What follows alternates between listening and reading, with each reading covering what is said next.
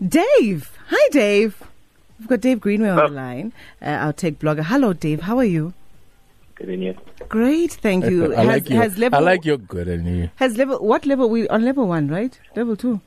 What level are we on, Dave? 17. Which level? Are we talking load shedding? Are we talking like No. We're talking COVID levels now.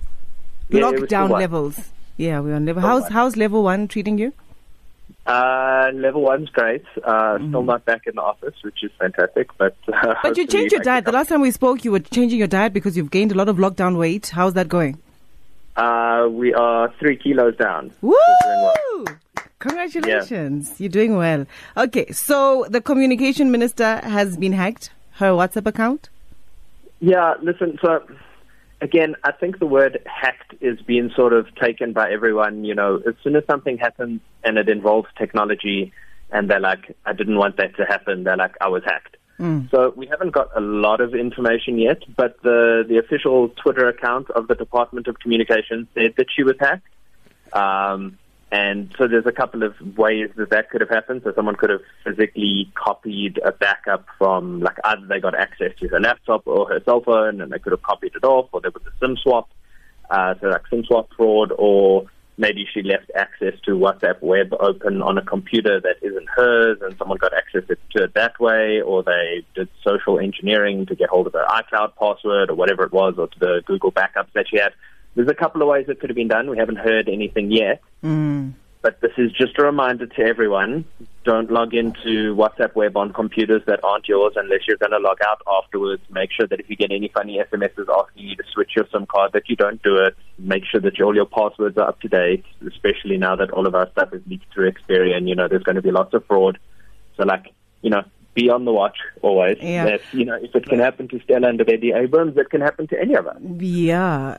But is there going to be like an investigation to determine what actually happened to her WhatsApp account?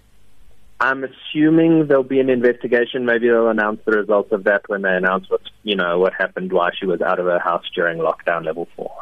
Yeah, but there could also be politics at play. We don't know. Okay, so there's always politics. Yeah. So let's talk about Spotify. What's going on there? You can now search for songs inside the Spotify app using lyrics. So, you know when you've got that song stuck in your head the whole day and you don't know what the name of the song is, but you've got the lyrics? Yes, you can now just type them into the search box and it'll bring up a whole bunch of songs that you can try it out. So it's been available for Android for a little while, but it's now available on the iOS app as well. So the second you get one of those songs stuck in your head or you halfway through a song or something like that, let's try searching it out in Spotify, and hopefully you'll be able to find the exact song that you were looking for, and you can add it to your playlist, and your day will be better, because that's always the best. Hold on. I actually want to go back to this WhatsApp story. I heard, Dave, that WhatsApp is unhackable. Like, you can have your most low-key conversations, your most, secret and, conversations, and nobody would be able to tap into them. Nobody can be able to hack. Is that true? Okay. Clearly it's not true. Here's the story with that. So, in between the devices, so once you push send until it gets to the other person's device, that transmission is 100% encrypted, and the only two people that know the key to decrypt it are the two phones that sent it. So there's no way for you to send a message for someone to intercept it. It's called a man-in-the-middle attack.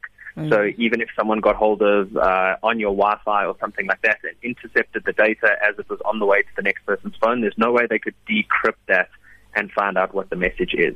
The problem is that people's security around the devices themselves that access your WhatsApp profile. So like when you're logging into the WhatsApp app on your laptop that connects to your phone, or through the WhatsApp web address, or your phone's backups itself, or even your computer. Like people install funny things on their computer that land up giving people access to that. Yeah. And thereby they get access to either the backups, or you have unencrypted backups on your computer or in iCloud or something like that. There's also a very famous case of a journalist who was the victim of a social engineering hack. So basically what happened was, in America, Apple would ask you for the last 4 digits of your credit card to reset your password, and Amazon would ask you for the first 4 digits. And they'd give you the last 4 to get the first 4 and the first 4 to get the last 4. And someone used his email address, reset everything, and stole his entire digital life and deleted all of his because you've got all those remote wipe things for your Apple devices, they deleted all of his stuff. There's a very famous story. The guy's name's Matt Honan. He was the editor at Wired magazine at one point. But there's a whole bunch of ways to get through to that data. And that's why I always say to people, like, you should use a different password everywhere, because then if one gets hacked somewhere, so if Facebook loses all the data that they have, no one can log into your Twitter account or into your iCloud account or things like that. So personal data security, very important, because as you say, all of these systems have been upgraded so much that there's almost no risk of the data being stolen from them. So the app itself is secure, it's just the negligence, or it could be my personal negligence, me just not taking care of my business. Don't install funny things on your computer, on your cell phone, like if it doesn't come from an app store or someone or a company that you know. So installing like Facebook's app, perfectly fine. Installing some random app off of a website that says you're going to get free money or something like that, probably a lot more dodgy. Nothing's free in this world. Good. Okay, got you. And then what's the tech term of the week? Tech term of the week this week is Google Workspace.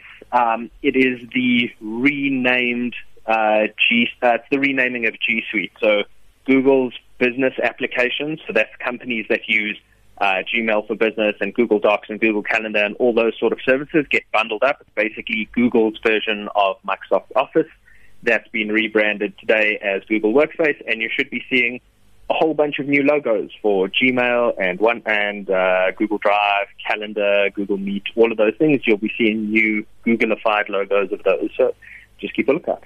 Thank you so much, Dave. Enjoy the rest of your evening. Thanks. You too. Have a good one. Thank you. That's Dave Greenway, our tech blogger.